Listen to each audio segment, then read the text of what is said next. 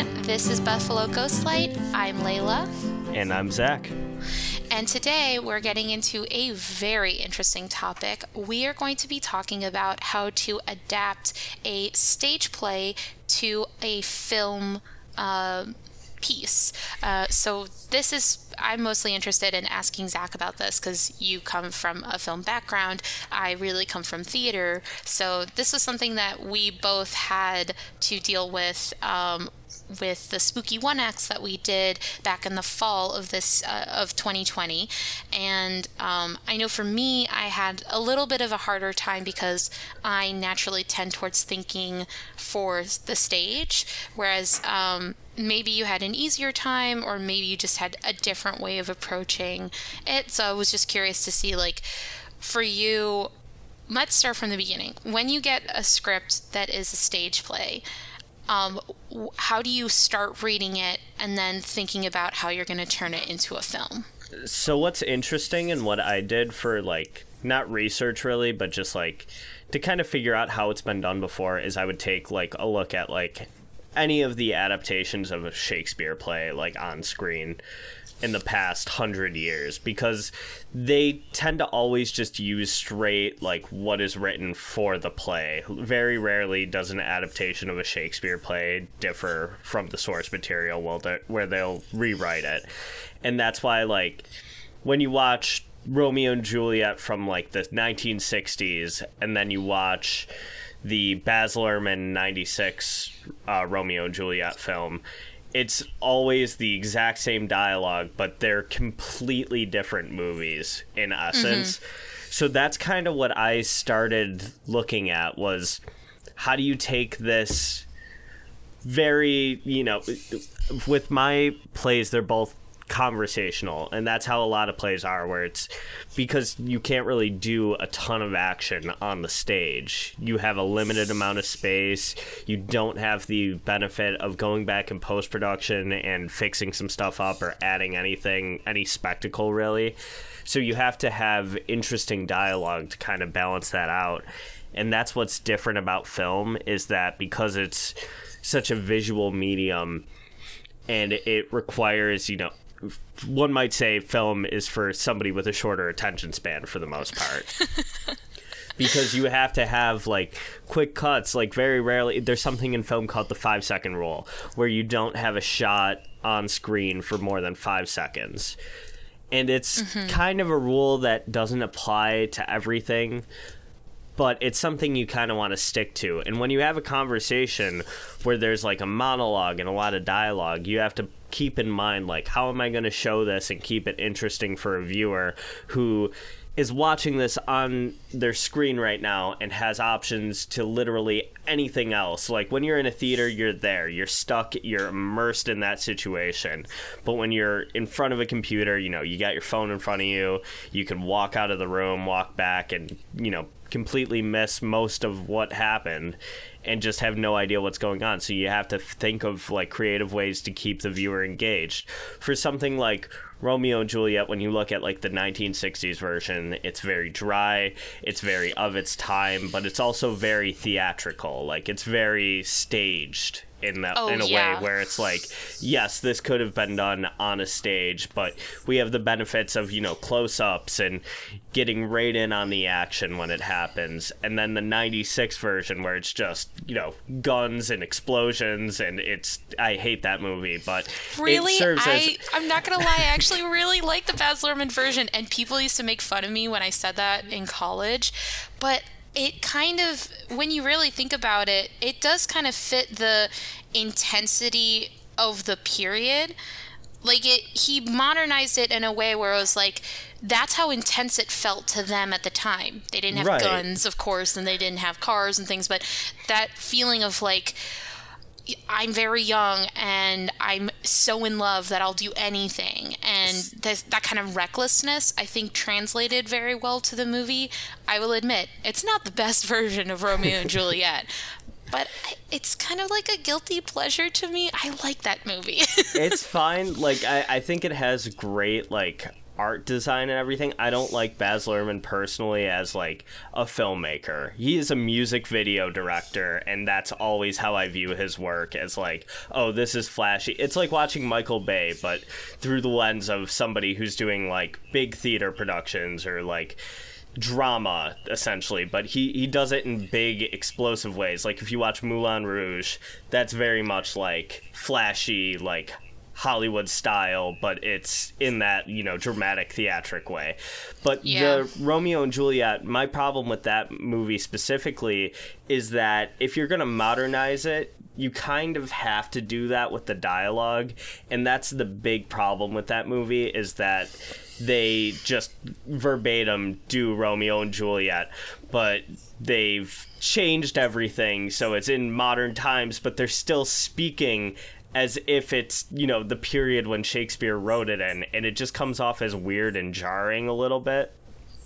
Yeah, because if you watch something like, you could do a Romeo and Juliet story or like an adaptation of it, and there are other versions, like Titanic in essence is Romeo and Juliet, but it's on a boat. Basically. Exactly. And you know, there's ways to do that, and it's interesting because I think from a filmmaking perspective, the 96 version visually is much more interesting, and it gets the idea of like, this is a film and we're going to tell it in that way much more than the 60s version. But the one from the 60s is a much better representation of what the stage play is. So I think when I sat down to like adapt my plays, I had to think, how can I keep this visually interesting? How can I make it more cinematic, where it's not just a conversation? So first things I thought about was, okay, well, I want to have, you know, nice color correction. I want this to look grim. I want you to be able to see things that if you were, you know, if we were doing this for the stage, you wouldn't be able to. So for Severance, for example, I had the characters, you know, constantly referring to events previously that had just occurred before the play began. And I wanted to show them. We didn't have time to do that, but I kind of wanted to have like these flashback death sequences intercut with it. Same thing with when I did Rough Magic, is I had the idea to like have these flashback sequences, because when you tell a story, it's much more, you know, film has that rule of show don't tell. And it was difficult to do it with those specific pieces just because of the time constraints and the budget constraints that we had on it. Yeah, we definitely had a severe time constraint that we had to work with. Exactly. And even your play itself, like if you were able to do flashbacks or, you know, stuff like that, because your play is very much telling the story of like the lives of, you know, these people who have just passed away, essentially. So like, do you think if you had the time, do you think you would have done that or something similar to that? I think so. I mean, when I first got the play, it immediately put into mind the South's oh my god, I can't say his name when I'm speaking English. South's play No Exit, where it's three characters who are basically in hell, and during the course of the play they talk about like why they're there, how did they die, and there's no real like flashback moments. Like there are times where they're thinking back and they're looking on Earth after they have died, but it's hell, so it's this like supernatural space where they can kind of do that, but they never leave the room. Like they're stuck in that room. That's the whole idea of like, this is what hell is you're stuck in a room with these other people. That's where that famous line comes from. Hell is other people. And so when I got the play, I was like, oh, that's really interesting. But there wasn't a moment when I was working on it before we even got into film. I was like, oh, it would be really great if we could do a flashback sequence. But then I thought about it and was like, well, one of them died at a party, falling down the stairs and breaking her neck. I was like, I don't know a stunt person who could do that. I don't want to ask the actor to do that.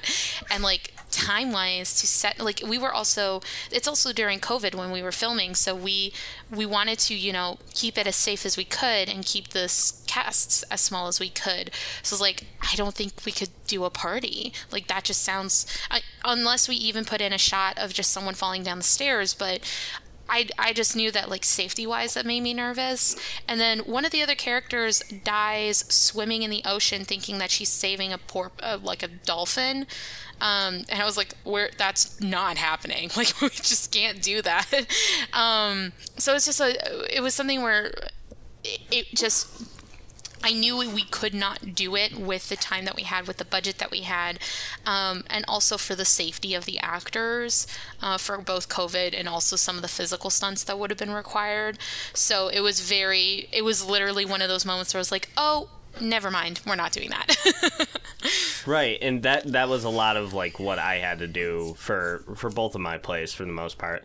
Like, the Severance itself, I was thinking, this is a piece of a horror movie. Like, this is a deleted scene from a Friday the 13th movie. That's what we were looking at when we were making that movie. That's the concept I had for it. So I thought, the entire time I would have loved to cast, the additional people and kind of flashback to those scenes. But the way we did it when it actually happened, I was thinking, okay, well, we have some physical comedy here. We'll play that up. Like, luckily, it was written with a comedic tone, so we were able to amplify that. But at the same time, kind of keep it tense because we have this impending threat of when this killer is going to pop up again. Because they're lying dead on the ground the entire time, or dead, big quotation marks there. Yeah. I realized, quote unquote, dead. I realized you couldn't see my quotations, my air quotes, when I actually did that. But I had to keep it tense, so I was thinking, how can I tell that in a way to kind of keep it going without, extending it over and over again? Because there's one moment when one of the characters notices that the corpse is moving, essentially. So I figured that was my one chance to do that. And I was thinking, how would I have shown that on stage? Is I probably would have had, like, the actor kind of, like, get up and start to crawl away, just so everyone could see it, so it was easily identifiable that the killer is still alive. But then I had to look at it in a cinematic way. Like, how would they show that in a horror film? So my thought process was like, well, like, in the Terminator, whenever he's shot and, like, knocked down on the ground, and I think it's, like, in the first movie where you don't know if he's dead or, like, what's fully going on, you see, like, the fingers twitch, and I was like, okay, that's how I could do that on stage, have a character, or in the film, have a character notice, and it would be different from a stage play, essentially. Yeah, no, I think I remember watching it and I thought, oh, that's such a cool way of doing it. But I think what was also great with that script was that it lent itself to a little bit more physicality and a little bit more action, because of the fact that it was a horror movie, and I think, well, it was set within, like, a horror style. So I felt like, oh, yeah, this will naturally lend itself to a little bit more movement, whereas I think for the rest of us, most of us had scripts that weren't very physical. They were very, like you said earlier, plays tend to be very discussion based, which isn't a problem when you're doing theater, but then right. When you have to transfer it to film, it's like, okay, where do I put the action in this? Yeah, exactly. And that's something, I kind of struggled with Rough Magic a little bit, because that one is fully just two characters across the table the entire time. And I had to find creative ways to kind of tell the story. And I had, camera angles that would kind of... You would tell a film that way anyways, but angles that would reflect emotion and kind of mislead the audience into trusting a character who comes across very sinister at moments. So a lot of it is being able to tell the story with camera angles, which is something that you have to, include in a screenplay, essentially, where you would have, storyboards, which we all did storyboards when this happened for the most. I think, did you do storyboards? I can't remember. I remember Ellen and I did online, and then Maddie, like, hand wrote them. I did mine. Yeah, I did mine by hand. And then if I remember correctly, I tried scanning them, and at the time my scanner was being a butt, so I had to take a photo of each page of my like what I wanted to do and then upload them to our shared drive. I was like, if anyone doesn't know what this is, I totally get it because it makes no sense. But it did help when we actually got there in person and I was trying to explain some of the shots that I wanted to do, because there were a couple that there's only like a few times where the characters actually stood.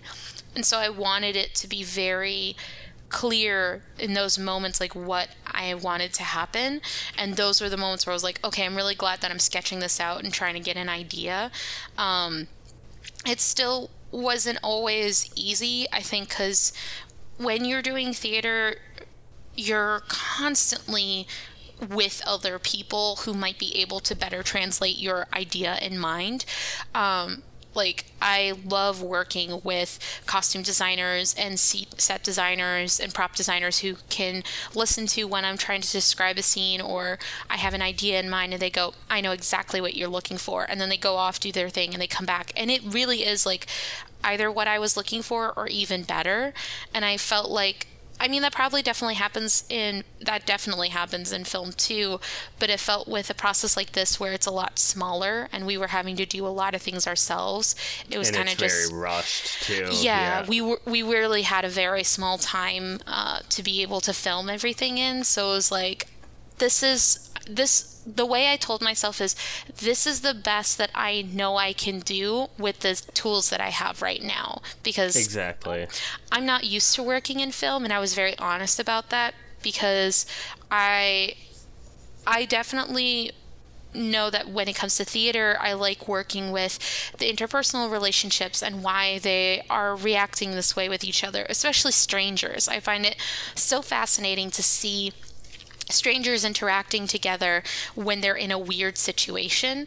And so in that sense, it was really fun to work with, because these are characters who essentially really don't know each other at all, and then suddenly are being told, you have to tell how you died so that you can then move on. And I think that was the way that I approached it, was trying to look at the acting side of it and why they were interacting with each other in the first place, and kind of putting trust into people who had more of a background in film and letting them kind of run with it, because I had an idea in my mind and I was like, you know what, this is as good as it's gonna get and we're gonna run with it, but I'm gonna work on making sure the acting is good. Right. It was kind of like what you were saying a few weeks ago about Shatner versus Nimoy. Yes, it's exactly. Like with the actors you would have, you know, in your play specifically, you would have like a lot more exaggerated, you know, body movements and shouting maybe, but then when you have it in that cinematic way where you're constantly cutting between different angles and different, you know, character dynamics on screen, essentially, because yours is very much, you know, your characters are all sitting around in a circle in a meeting. It's very Seventh Seal-esque, where it's not a lot of, you know, the Seventh Seal is essentially Grim Reaper playing chess with a man, and that's the whole movie basically, and that's kind of the perfect analogy for how you should adapt a play for screen when you have that limited amount of time and resources, because it's such a simple concept that could be done with no money basically. It's the smallest set, and then you just have this character dynamic, which is the interesting part. It's the dialogue, it's the cutting between the characters, and then having, like we were talking about in the last episode, you know, your prop, you have the chessboard, you have the pieces, and that kind of helps tell your story. Whereas if it was a play, you wouldn't really be able to see that aspect of it. Yeah, it would be so far unless you unless you went a little comical and went with like bigger chessboard and like bigger chess pieces. Exactly. And then you kind of lose like the depth of what is trying to be told, especially with something like Seventh Seal.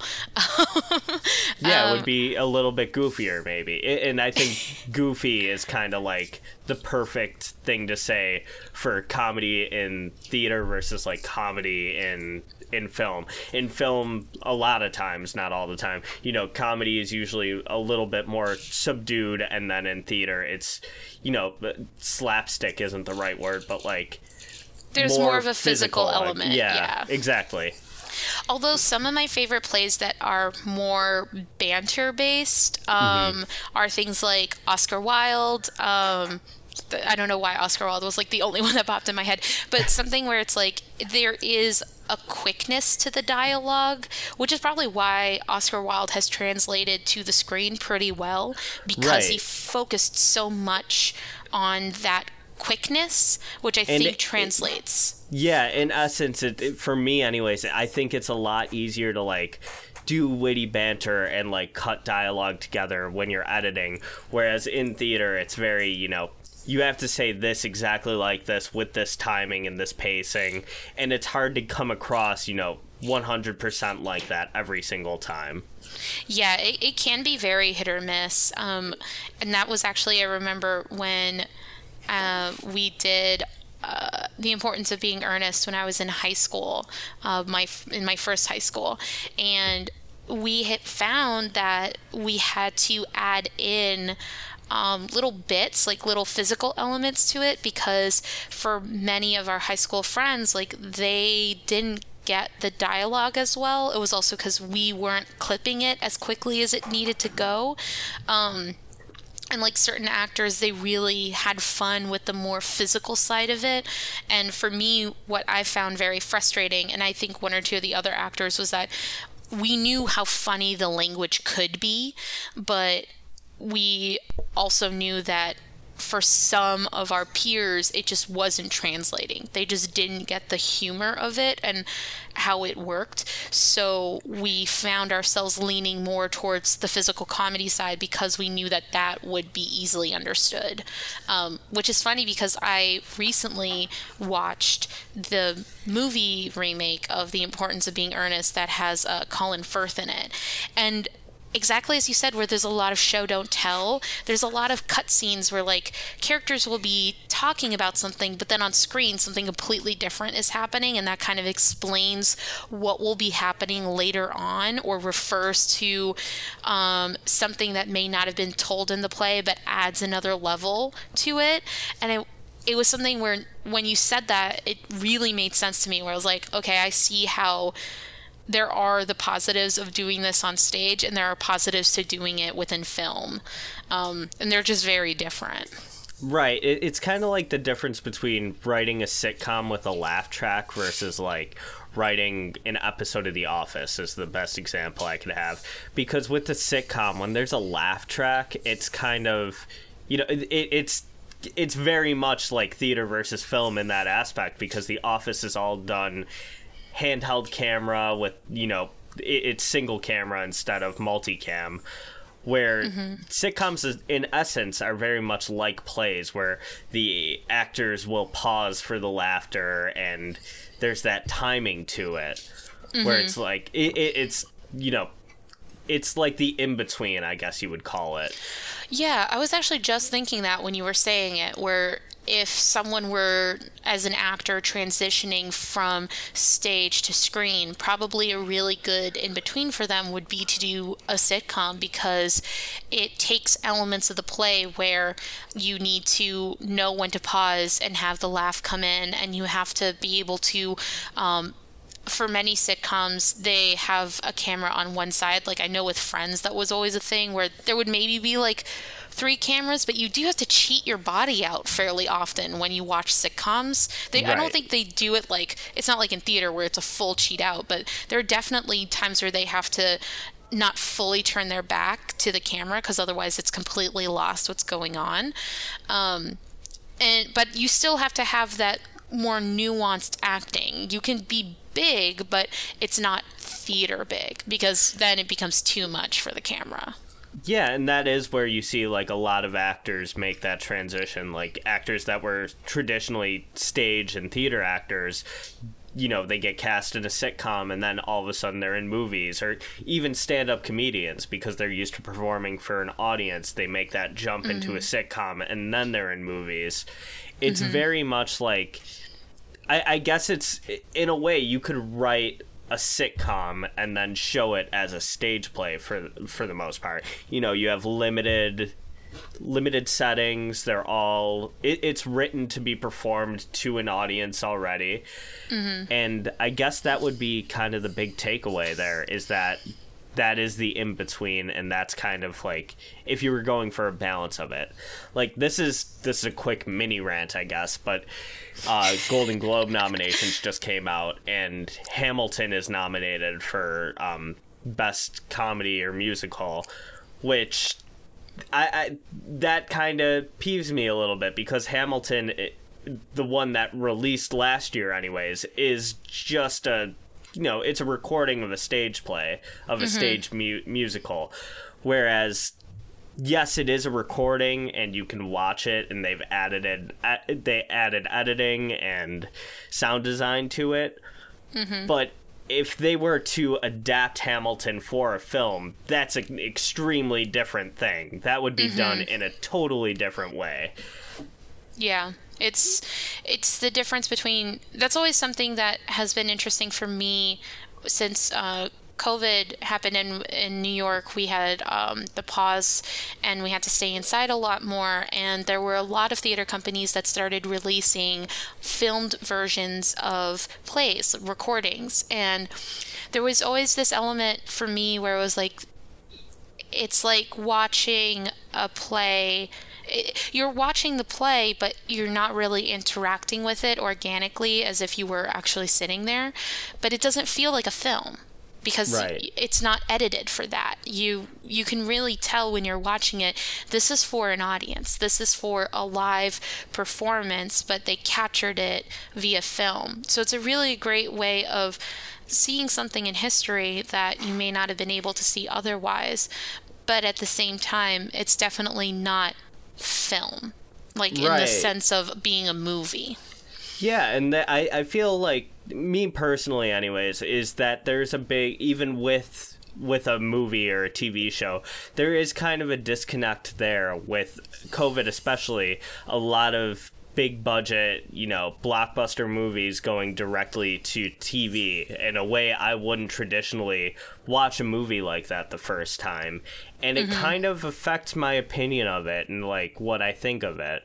And I wonder if that's it's got to be similar anyways for something like a production. That's why I haven't seen Hamilton yet, like the recorded version, because I know that I should probably see it the way everybody else has, the way it's meant to be seen, which is in a theater with an audience on a stage.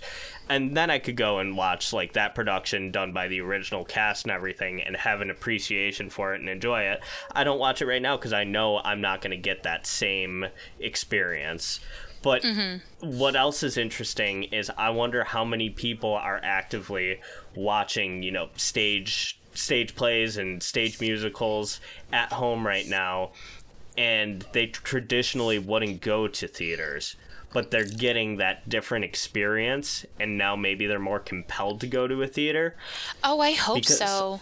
I really do. Right, because I know people who are like, I would never go to a movie theater, like, I don't want to pay to see a movie, and then a couple months later I could watch it at home. And they're getting that horrible experience of, being stuck at home, and now they're craving to go to a movie theater and enjoy these movies and pay an outrageous fee in order to see something in a different way.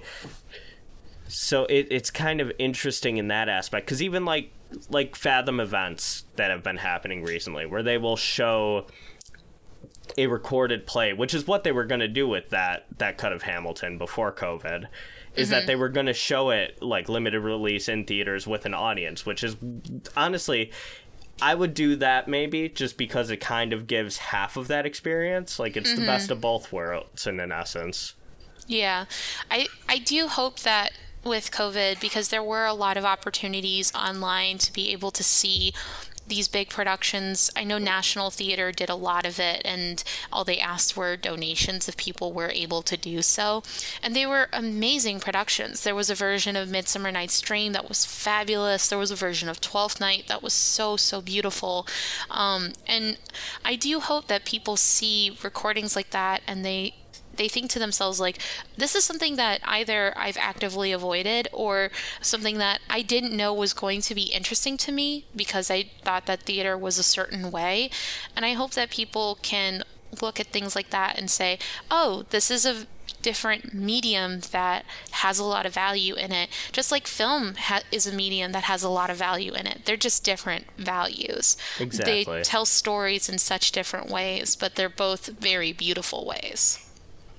And I couldn't agree more. And one more thing I wanted to bring up is in high school, I actually got an appreciation for those differences when my high school drama teachers probably shouldn't have been showing this movie, The Shape of Things. I don't know if you've ever seen that. Yeah. Yep. One of the most upsetting movies I've ever seen. And then afterwards he was like, okay, now we're going to watch the stage version done by the exact same cast, directed by the same person, and see like exactly how they changed everything, which is an extremely enlightening experience to a bunch of, high school filmmakers, English majors, people who want to learn this stuff. Mm-hmm. And I think that I was trying to find it earlier. It's not available anywhere to watch right now, which may be for the best because it's a very upsetting movie, but it's interesting to watch it through those two different lenses. The only thing that's changed is one is a production on stage, the other's a production with film, with the ability to show environments and have the editing and music, and it's done completely differently though. Mm-hmm.